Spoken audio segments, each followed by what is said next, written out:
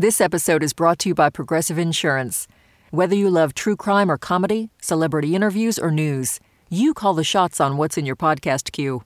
And guess what? Now you can call them on your auto insurance too with the Name Your Price tool from Progressive. It works just the way it sounds. You tell Progressive how much you want to pay for car insurance, and they'll show you coverage options that fit your budget. Get your quote today at Progressive.com to join the over 28 million drivers who trust Progressive.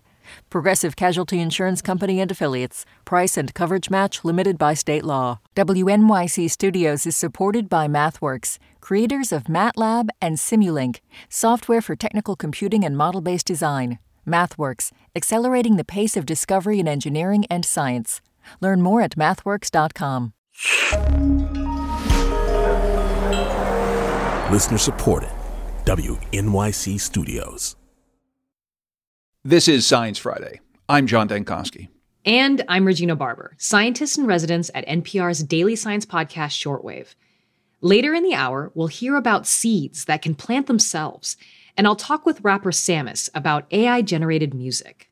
We'll also hear about the conflict between the Winnemem-Wintu tribe in Northern California and plans there to raise the height of the Shasta Dam.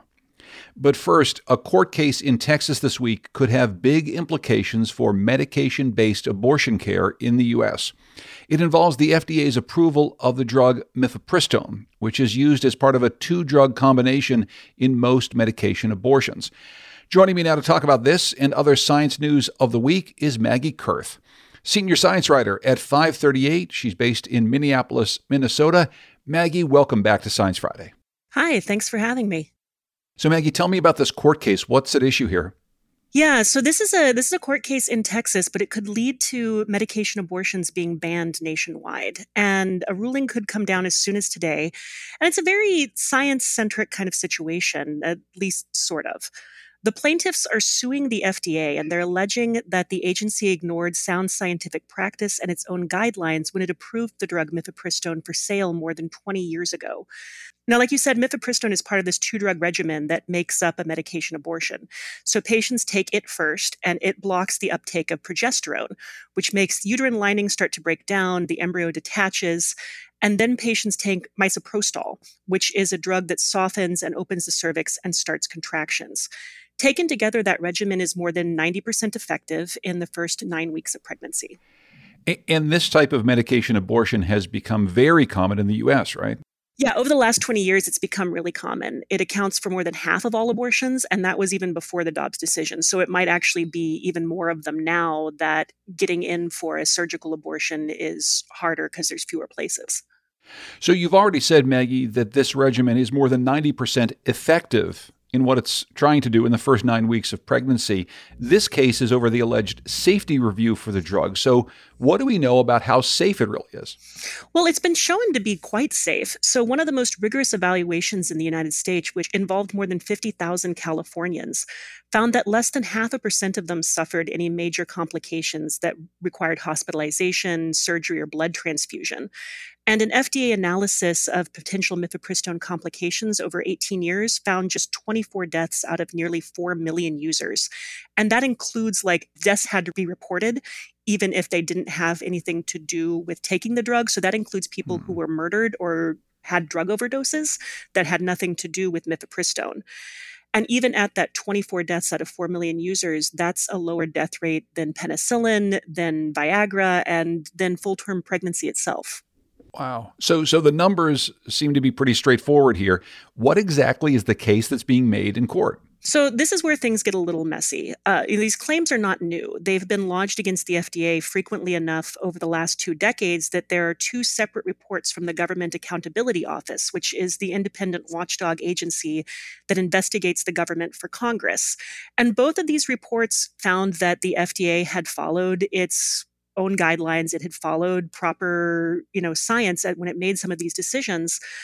But this lawsuit is about a lot of these technical details, and it's really about what is safe enough and what that actually means, which becomes something that's particularly complicated given that any drug's safety is a subjective value. And it's really about this balance between benefit and risk.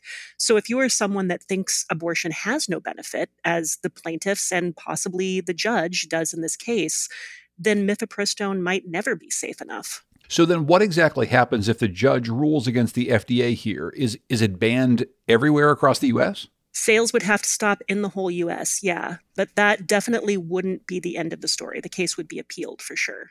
Well, we'll keep watching this story, of course, in the weeks to come. Let's move on. A few weeks ago, Maggie, we talked about some seismic research into the motion of the Earth's core, and now there's new information about the core actually having another core? I know. Yeah, this is so great. Like, I thought it made me think about that old Tootsie Pop commercial of like 1, 2, 3. But scientists are arguing over how many layers there are to the Earth. And traditionally, you've probably heard 4: crust, mantle, outer core, inner core. But in recent years, some scientists have come up with this theory that there is an inner core also. And the theory is based on how these earthquake waves change as they travel through the center of the Earth. Scientists can detect the remnants of big earthquakes on the exact opposite side of the world, and the changes in the waves compared to where they started tell us something about what kinds of material they're moving through. This new study is looking at these waves in a new way, and it's taking advantage of a growing number of seismic instruments around the globe to track quake waves not just once, but as they kind of bounce around the planet's inside. And they found that the very center of the core has a bigger impact on slowing waves down than the outer part of the center of the core. Now, that doesn't mean that the innies have won this debate. A lot of this boils down to this very, I hesitate to say pedantic argument about whether there are 2 distinct layers of the inner core or whether it's more like a single thing that's just gradually a little bit different as you get deeper. But it's all the happy result, I suppose, all this uncertainty of much better technology that's helping us detect earthquakes. Right. Yeah. It's like we've got really cool new seismic technology, and we have it in a lot more places. And that's good regardless of what's happening on the center of the Earth. And by the way, kids, in case you don't know what Maggie's talking about around the Tootsie Pop, you can look up the old commercial on YouTube. It's still there, trust me. So let's go from the core of the planet to way up above the planet. There's an update now on the International Space Station. Tell us more. Yeah, so there's currently some astronauts stranded on the ISS, and they're going to be stuck there until at least September. This team consists of 2 Russians and an American astronaut named Frank Rubio, and they got to the ISS back in September of 2022, and they were scheduled to come home this March. But in December, the ship they came in on was found to have a coolant leak, probably caused by an impact with a teeny tiny little meteoroid. That ship is now going to go back home alone, uncrewed. And instead, the Russian Space Agency is launching a new ship, probably today, that will both restock the ISS with food and supplies and be capable of ferrying those astronauts home. But the Russian Space Agency is also saying that they're going to be up there for a lot longer than originally planned. This week, they announced that the crew won't return until next September. Oh, wow. But does being up there that long pose any difficulties for the astronauts at all? So if they end up staying up there until next September, they now have a chance of breaking some records for the longest stay on the ISS. Currently, that's held by an American astronaut named Mark Vande Hei, who landed last March after a 355-day mission. So there have been Russian astronauts that stayed in space longer, but they were on the old Mir space station. And we know from studies on people like Mark Vande Hei that staying in space for a year can have some serious impacts on your body. You know, these folks have experienced things like weight loss and immune system changes, vision problems, and even damage to DNA. Okay, so we've got some more mundane news here, but stay with us. And this isn't as exciting as the Earth's core or people floating around in space. It's about a squabble in the scientific publishing world, but it's actually kind of a big deal, Maggie. Yeah, so this is really interesting. Journalist Martin Enserink at Science is reporting that the Proceedings of the Royal Society B Biological Sciences, this is a journal, has refused to retract a paper that has been judged to be fake. Now, this paper is by a researcher from the University of Delaware, and it had found that anemone fish can tell whether or not coral reefs are healthy. But it came under fire when a whistleblower included it in a set of questionable research. And this investigation done by the University of Delaware after that found that it's really unlikely that the researchers could have completed the 1,800 trials, each taking 9 minutes, that they claim to have done in the 13 days that they claim to have done it in. It seems like just the math doesn't hold up there, right? The math was not mathing. So the university actually asked for this paper to be retracted. And then another paper by the same authors was found to be definitely faking data, and it was retracted by the journal Science.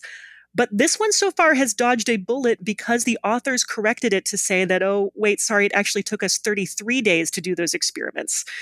And if that sounds a little fishy, well, it sounded that way to the whistleblowers too. So explain a little bit more about what the journal's doing here. Like, why don't they just retract it or put some sort of a warning label on it or something? Well, what they told Science is that basically with that correction made, they couldn't prove the experiments were impossible to have done. And so they're not retracting it because it can't be proven to be fake because the correction made it plausible. Interesting. Okay. All right. Well, I don't know about you, Maggie. It's been quite a week here. We've had a lot going on, and I'm feeling a little bit burned out. And researchers are actually trying to figure out what exactly that means when we say, ugh, I'm feeling really burned out. What do they find? Yeah, this is great because it's very much a, like, have you ever really looked at your hand kind of situation. Research has suggested that we're all increasingly burnt out. Like, people report this, but what's really wild about this phenomenon, writes Sujata Gupta in Science News, is that researchers are not totally sure what burnt out actually means. So there's some big debates in the world of science about how to define this and how to measure it, even though it's a feeling that so many people report sharing. So we don't really know. Is it a physical thing, a mental thing? I know we feel it in a lot of different ways, but what do we know? Well, because definitions and measurements aren't consistent, the results of research aren't either. So Gupta found that estimates for the prevalence of physician burnout, for instance, varied from 0 to 80.5%. And what do you even do with data like that? That's too big of a spread to know what kind of a problem you have or how to fix it. And the fixing it is its own problem. So scientists are apparently knee-deep in this debate about whether burnout is a situational thing that needs to be fixed with fewer Zoom meetings, or whether it's just a diagnosable mental illness akin to a different form of depression. It seems, though, that this is a line of inquiry, a line of investigation that's really important. So many people are reporting this, obviously, in our lives, but it feels, Maggie, like post-COVID and everyone being locked up at home, there really is a different way of thinking about burnout, about how much we work, how much effort we put into our lives. It seems like a really important thing to be studying right now.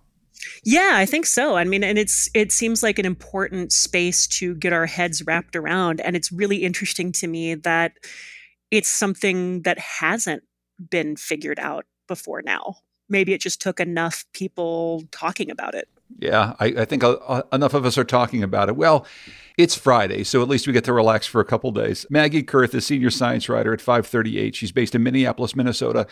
Thanks so much for being with us today and for bringing us all these stories, Maggie. Thank you so much. When we come back, Regina Barber gets us ready for some spring planting with a bit of a twist. Stay with us. Science Friday is supported by NetSuite. Your business gets to a certain size and the cracks start to emerge. Things you used to do in a day are taking a week. You have too many manual processes. If this is you, you should know these three numbers: 37,000, 25, 1. 37,000. That's the number of businesses which have upgraded to NetSuite by Oracle. NetSuite is the #1 cloud financial system, streamlining accounting, financial management, inventory, HR, and more. 25.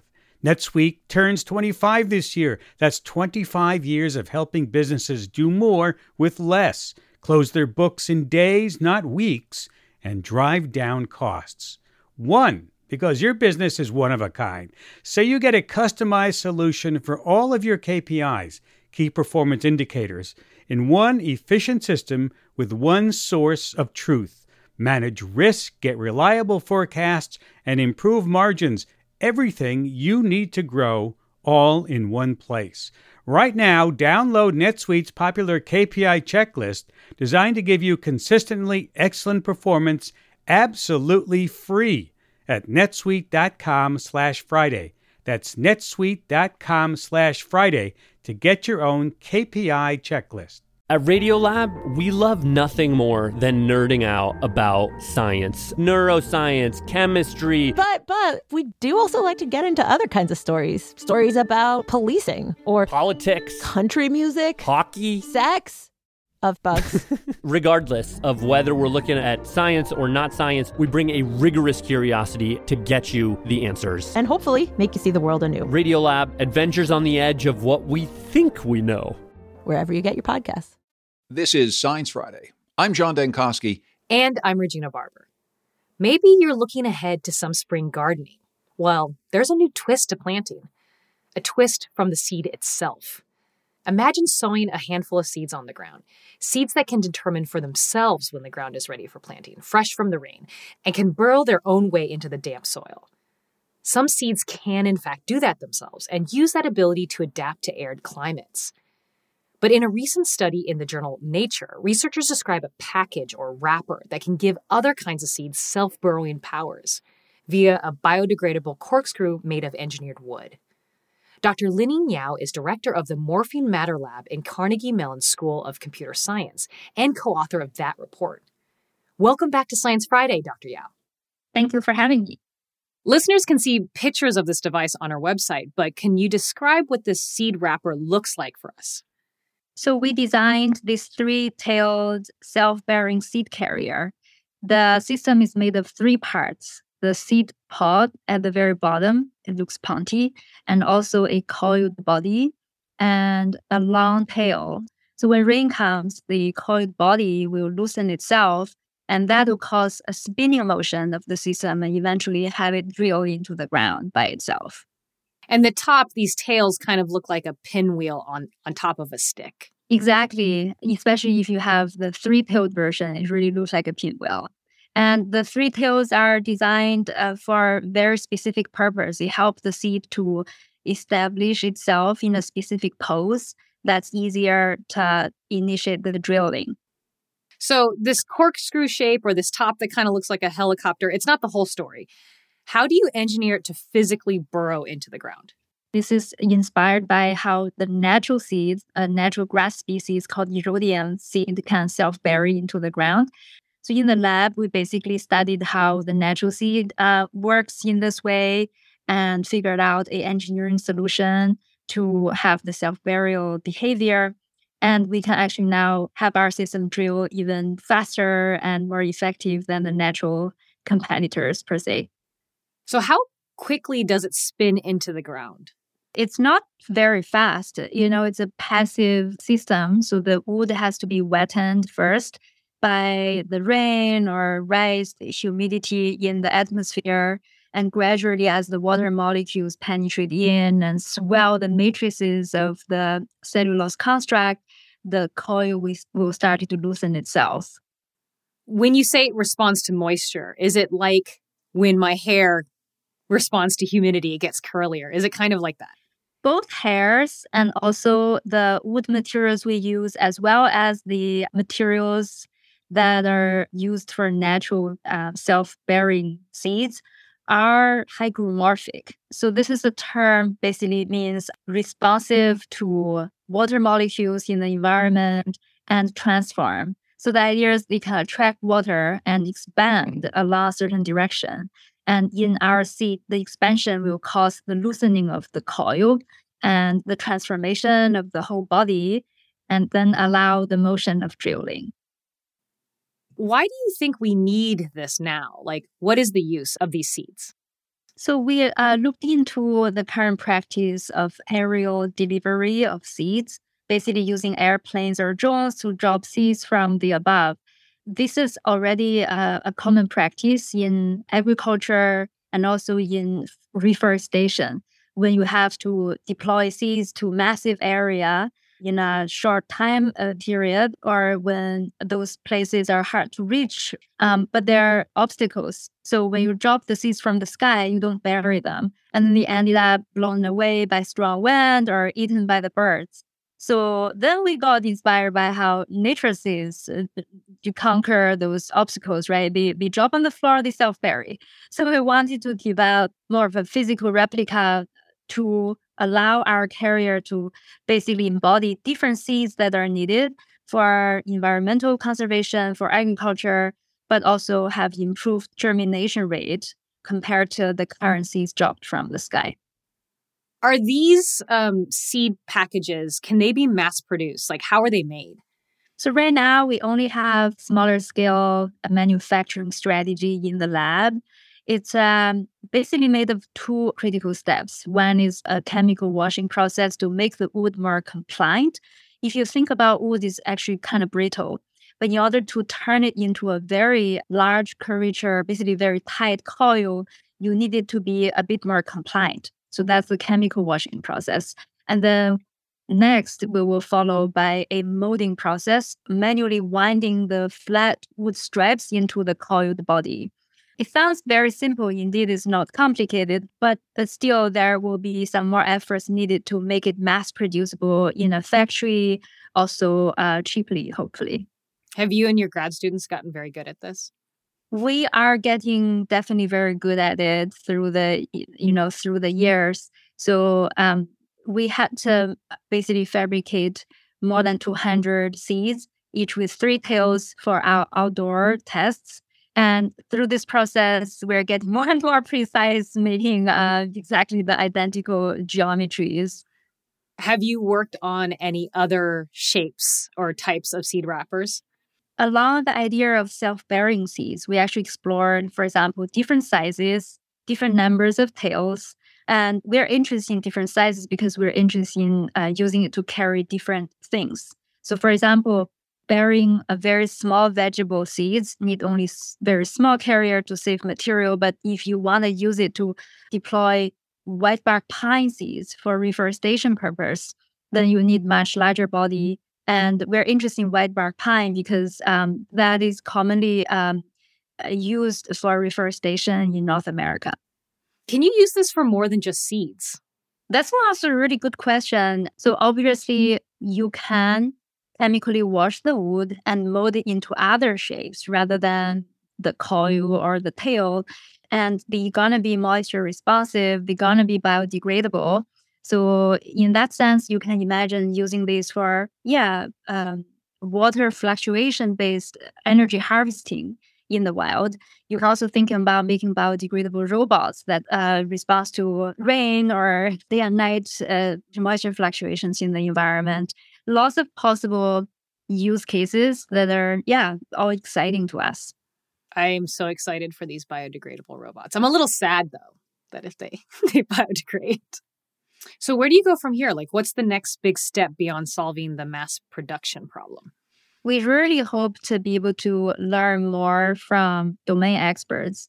So we're talking about farmers or ecologists and people who are, right now doing actual jobs for reforestation or environmental conservation, because none of us are really professional in those fields, and anything we put into nature are serious. We don't want to accidentally cause more harm. We know that are good for germination, but not necessarily compatible with the local environment or ecological conditions.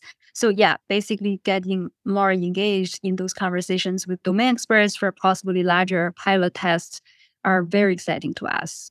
Dr. Lining Yao is director of the Morphing Matter Lab in Carnegie Mellon School of Computer Science in Pittsburgh. Thanks for taking the time to talk to me today. I really appreciate it. Thank you for having me. It's a great honor to be here. And now it's time to check in on the state of science. This is KERA for WWNO, St. Louis Public Radio, Iowa Public Radio News. Local science stories of national significance. Northern California is home to the Winnemem-Wintu indigenous people. It's also home to the massive Shasta Dam, which creates power from the Sacramento River. The dam is more than 600 feet tall and supplies water for agriculture and people all over California. And there's a proposal to make this big dam even higher.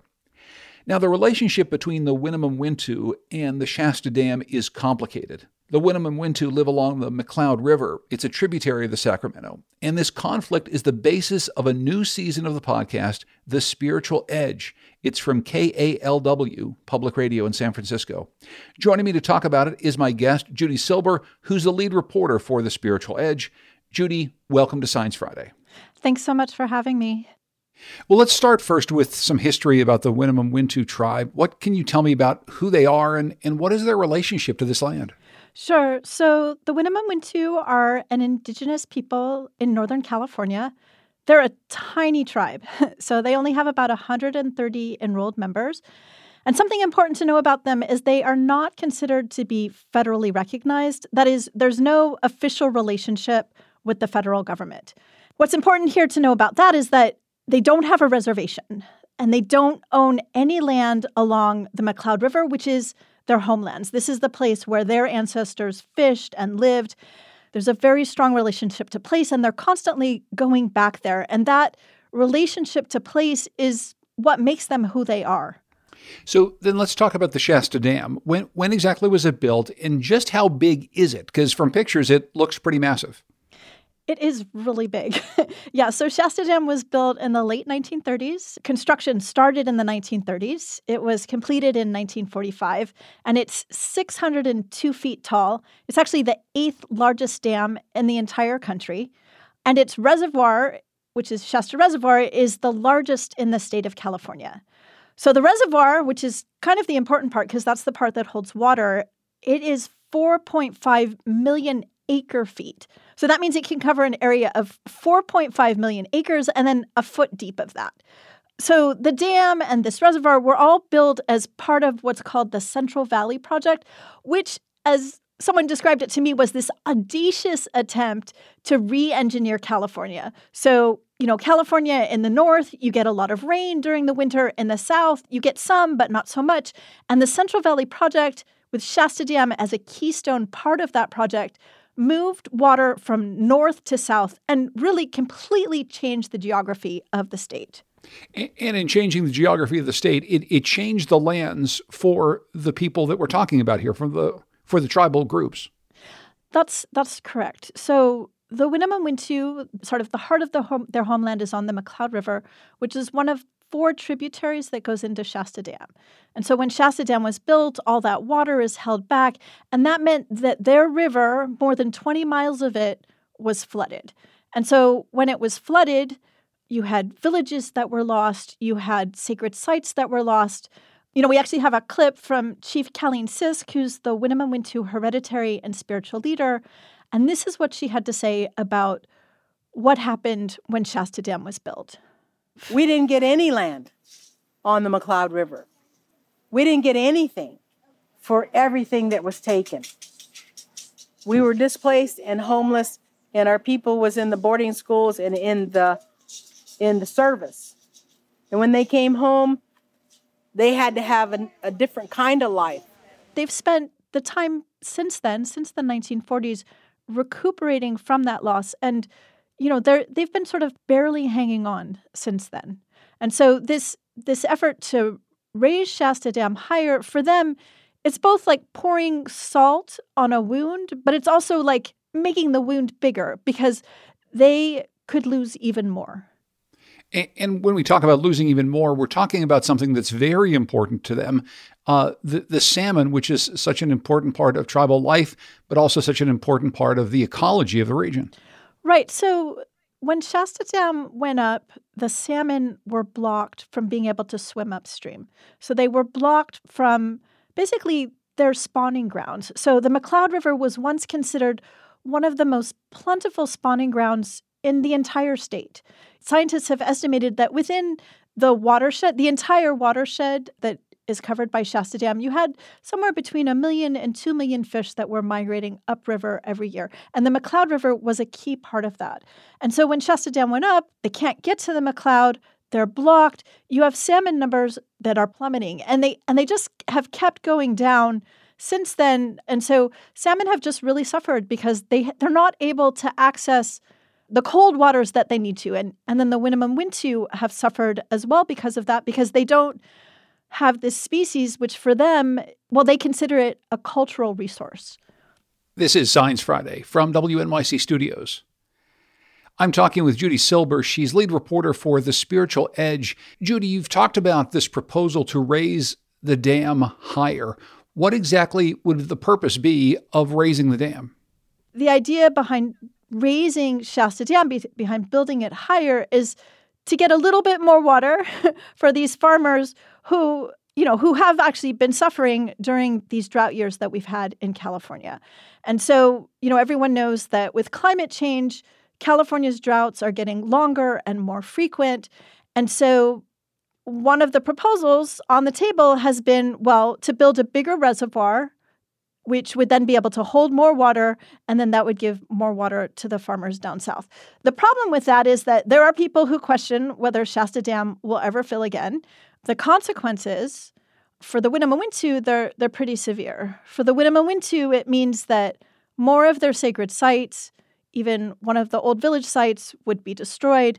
They have sacred rocks that would go underwater, rocks that are used for important ceremonies, such as rite of passage ceremonies for their young women.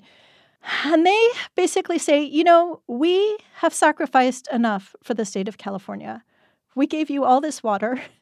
It's enough. It's enough. And we actually need something back now as opposed to taking more away. Judy, is there a plan to bring the salmon back to this river? There is.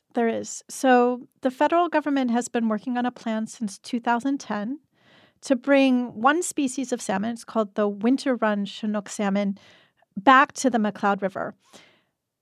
I don't want to give everything away because you should listen to the podcast.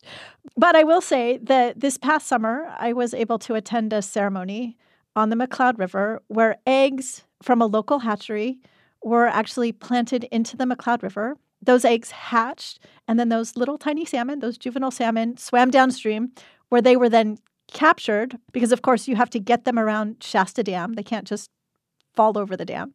So they captured them, and then they brought them to a place below the dam and then let them be on their way to swim out to the ocean and grow. It was a really moving moment because it was the first time in about 80 years that any salmon had been swimming in the McCloud. So since Shasta Dam was built. So that's the federal government's plan. The Winnemem-Wintu are on board with that plan. But they also have another idea for bringing salmon back, and they're really intent on this idea, and that is to bring wild salmon, basically wild salmon, back to the McCloud. So the other salmon that are now in the river were hatchery salmon. They want to bring wild salmon, and it's a wild story as to where those salmon come from, but I'm not going to spoil the ending on this one. I'll let people listen, and you can find out what I'm talking about. Judy Silber is lead reporter for The Spiritual Edge. The podcast is based at KALW in San Francisco, California. Judy, thanks so much for joining us. I really appreciate it, and thank you for this reporting. Thank you. The podcast, The Spiritual Edge, is airing a prayer for salmon right now. You can find it wherever you get your podcasts and at spiritualedge.org. Now, we have to take a quick break, and when we come back, the intersection of artificial intelligence and hip-hop. Science Friday is supported by NetSuite. Your business gets to a certain size and the cracks start to emerge. Things you used to do in a day are taking a week. You have too many manual processes. If this is you, you should know these three numbers. 37,000, 25, 1. 37,000. That's the number of businesses which have upgraded to NetSuite by Oracle. NetSuite is the #1 cloud financial system, streamlining accounting, financial management, inventory, HR, and more. 25. NetSuite turns 25 this year. That's 25 years of helping businesses do more with less, close their books in days, not weeks, and drive down costs. 1. Because your business is one of a kind. So you get a customized solution for all of your KPIs, key performance indicators, in one efficient system with one source of truth. Manage risk, get reliable forecasts, and improve margins. Everything you need to grow, all in one place. Right now, download NetSuite's popular KPI checklist designed to give you consistently excellent performance absolutely free at netsuite.com/Friday. That's netsuite.com/Friday to get your own KPI checklist. This is Science Friday. I'm John Dankosky. And I'm Regina Barber. On Science Friday, we've been following closely the explosion of new artificial intelligence tools available to the public and the ethical implications in using AI within creative mediums. This week, we're focusing on how AI intersects with the most popular music genre in the United States, hip-hop. Take a listen to this viral deepfake of Kanye West, rapping a verse from Bohemian Rhapsody by Queen. Is this the real life? Is this just fantasy? Caught on the landside, no escape from real it up in your eyes. Look up to the skies and see I'm just a poor boy, need no sympathy. It was created with just a few clicks using the program UberDuck. And it turns out that what makes hip-hop performers' verses so spellbinding is what makes them easier to mimic in deepfakes than other genres of music. Joining me now to talk more about the role of AI and the future of hip-hop is my guest, the rapper and music, science, and technology scholar, Dr. Anango Lumumba Kasango, also known as Samus. She's an assistant professor of music at Brown University, based in Providence, Rhode Island. Welcome to Science Friday, Dr. Lumumba Kasango. Hi, this is so exciting. Let's talk about that Kanye deepfake. What was your reaction when you first heard it? Oh, I was horrified. I was totally horrified, in part just because of the space that Kanye West occupies culturally right now. Right. But then also, of course, my brain started spinning and thinking about what are the implications of this thing? How is this going to change the soundscape of the art form in which I work and the art form that I've fallen in love with? Is the ability to create convincing deepfakes unique to hip hop? I imagine you could also create a deepfake to say somebody like Taylor Swift or something. Yeah, it's totally possible to create deepfakes in other genres. I mean, as long as you have the kind of sonic data, then you're able to manipulate it and create sort of a pool from which to draw material. The thing that's interesting and troubling about the development within hip hop is that there's so much speech data, there's so much word data, because as folks who are familiar with the form understand, and according to the words of Adam Bradley, who is a scholar and thinker of hip hop poetics, there's more speech data per line in a rap song than there is in a song on another genre. So other than the words per line, there's also a rapper's unique style. So actually, does that make it easier to mimic? That's a really great question. Part of my research and interest in this has led me down these interesting wormholes in the world of rap generators. So there are kind of online platforms for folks to quote unquote craft verses. And in some cases, craft verses in the style of a particular artist. So what that means is for that particular rap generator, the pool of words and phrases are coming directly from a specific artist's catalog. So there's a generator for the rapper MF Doom. That's amazing and totally nonsensical and very silly to play with, which was developed by Nabil Hussain, who's a technologist. And he developed this tool to generate rhymes that are in the quote unquote style of MF Doom. So it's what does that mean? Well, what that means is that his entire pool of verses has been mined for different rhyme sounds, different combinations of words.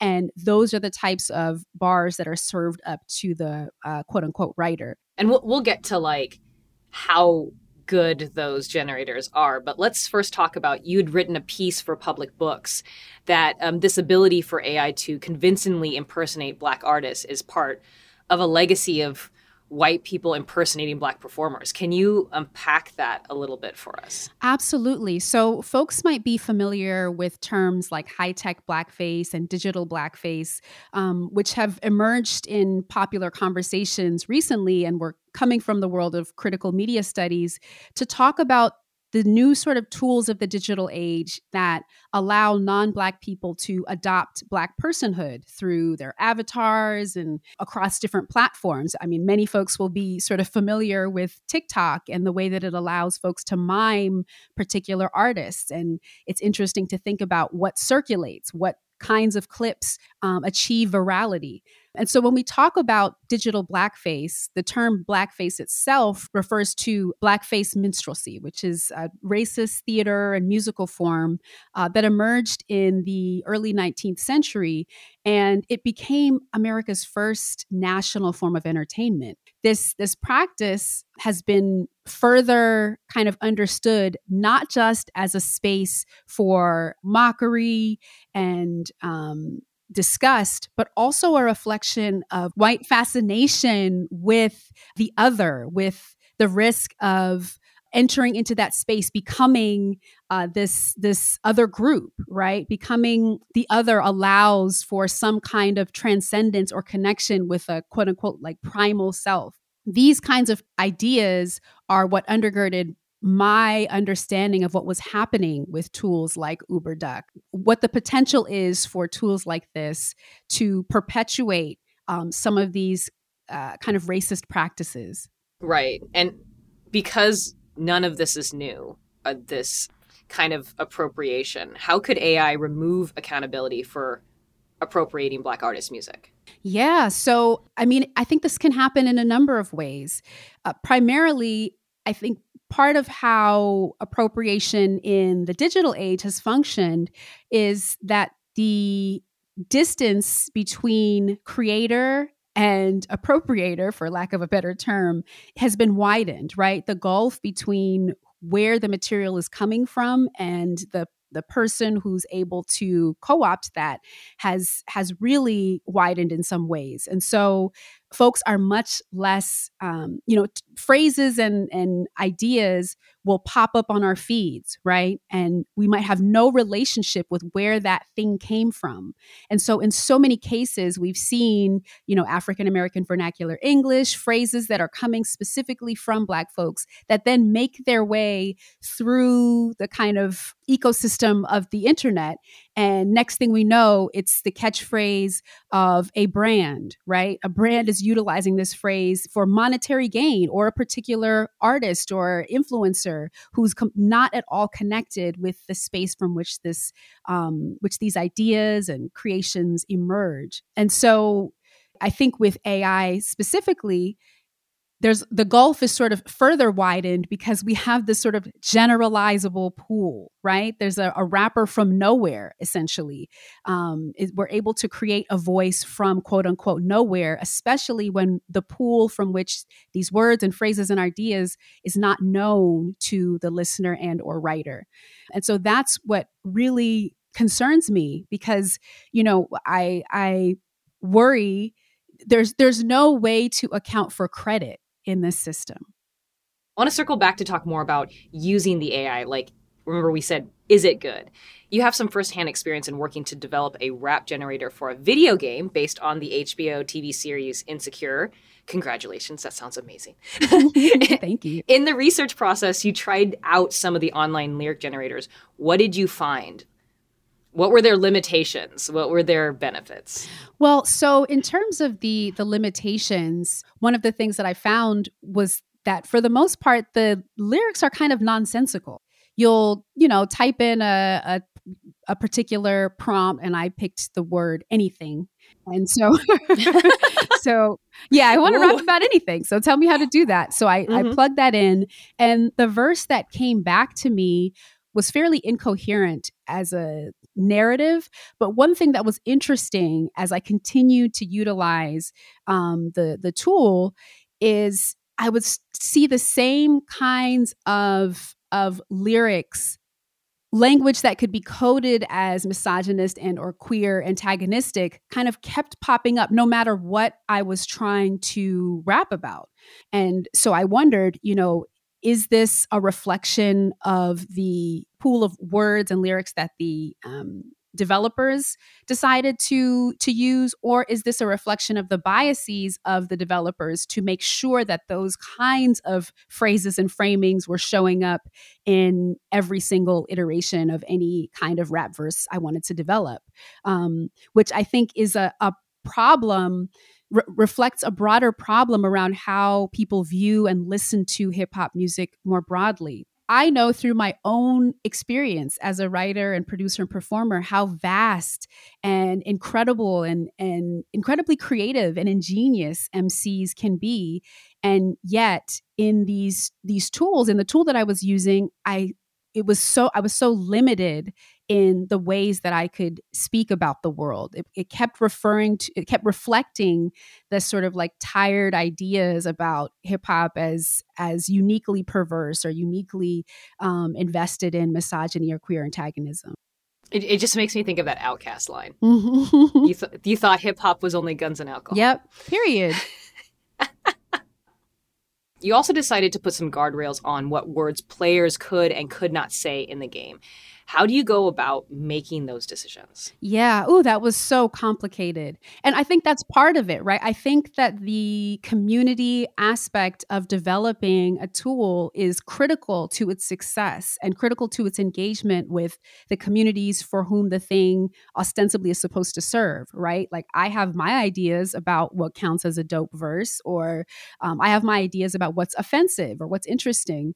But as a group, as a game studio, we would regularly have conversations about particular words, not running away from words that could be perceived as, harmful, but thinking about where the harm is coming from and how to subvert that harm. So, the game allows folks to use the B word, for example, and you can use that word, but only to refer to yourself affirmatively. And so that was a kind of caveat that we threw into the game process because we didn't want it to be abused or used as a way of demeaning somebody. But there were certain other words that we excised. The N-word, we made sure that wasn't accessible because of the sort of racial politics of the moment. We didn't have the capacity to figure out an artful way to engage with that, not knowing who was going to be playing the game. I'm Regina Barber, and this is Science Friday from WNYC Studios. You recently also tested ChatGPT to see how well it might write some of your verses. Were they any good? Better than the previous lyric generators you've tested before? So the verses were definitely light years ahead of the other generators that I tried, just in terms of coherence. So I plugged myself in, and the verse that's supposedly coming from me says, "I don't fit the mold, that's for sure. I'm not just another rapper, I'm something more. I spit fire on the mic like a dragon's roar, and I'm not afraid to speak up. That's what I'm here for." Okay. Yeah. So it's getting at the things that are important for that particular rapper. Like dragons. I love dragons. And so that's one. But also this idea of like not fitting the mold, that is actually something that I'm invested in as an MC. And it understands what we're about, but cannot approach the way that emerges as a kind of sonic representation or as a written verse. That the complexity of how that's expressed through each individual artist, is the richness of that is completely cut from the picture. One of the things that ChatGPT isn't really great at is slant rhymes. Can you explain what a slant rhyme is? There are perfect rhymes and there are slant rhymes. So a perfect rhyme is when the rhyme sounds are exactly the same. So like car and bar, right? And a slant rhyme is when the vowel sound is similar or shared, but the actual makeup of the word is not totally the same. So the first few lines of a song I have called 1080p say, "I'm kind of scared of the academy. I think that my parents are proud of me. I just wish I knew how to be comfortable here. I never feel like I'm allowed to breathe." So academy, proud of me, allowed to breathe. They have similar kind of rhyme sounds, and through the magic of rap vocalizing, you can kind of bend them to sound more similar than they would in speech. But that's an example of how slant rhymes emerge in the rap space. For one, I love 1080p. But now let's listen to an example of another good slant rhyme of yours. Here's a bit from your verse on Open Mike Eagle's track, Hymnal. I'd rather be hiding alone like some Ewoks up in treetops, creeping around like I'm T-Boss, steeping the grounds in my teapots, but I'm Steve Jobs on my Apple, updating my e-shops, eat an apple a day, take a brief pause, take a nap. Yeah, your job is not being taken anytime soon. It's not. You're amazing. Thank you. It was great to listen to that again. We've just run through all the negatives, most of the negatives of AI and its interaction with hip hop. Do you see any possibility for something good to come out of using AI in hip hop? Yeah, I mean, so something interesting that came up when I was using ChatGPT is I typed in something like, write a rhyme in the style of Jay-Z. And the first thing that popped up was this note, I do not have the ability to rap like Jay-Z or any other artist. However, I can suggest that if you want to learn how to rap like Jay-Z, you might consider studying his music and style, practicing freestyling and writing lyrics, and working with a vocal coach or other experienced rapper to develop your skills. Remember that becoming a skilled rapper takes time, dedication, and practice. So don't get discouraged if it takes a while to achieve your goals. Good luck. And I thought that was really amazing because one of the things that I feel like all of these rap generators has missed is an understanding of the complexity of the form. I mean, this is really incredible poetic and sonic work. And the last thing that I think could be interesting is that, you know, there could be a space in which we start building our own kind of libraries and sharing that with folks and having that become a kind of interesting art form. So I'm thinking about the words of Alexis Andre, who works for Sony Computer Science Laboratories. And I was on a panel with him about ethics and aesthetics last year. And he brought up this really provocative idea about the data itself representing a kind of art form or asset. And so it's like, here's the SAMUS library, right? Like, here's the library of common phrases and terms and ideas that come up in this artist's work. And people might be able to develop that for themselves, which I think could be interesting, could be fun and exciting. Dr. Lumumba Kasongo, SAMUS, thank you so much for this great conversation. It was wonderful. Thank you. This was awesome. Dr. Anango Lumumba Kasongo, also known as SAMUS, is an assistant professor of music at Brown University, based in Providence, Rhode Island.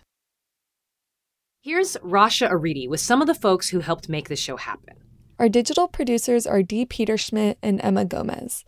Ariel Zich is our director of audience. Sandy Roberts is our education program manager. Annie Nero is our individual giving manager. And I'm Rasha Aridi, radio producer. Thanks for listening. Thank you, Rasha. BJ Liederman composed our theme music. I'm Regina Barber. And I'm John Dankosky. Have a great weekend.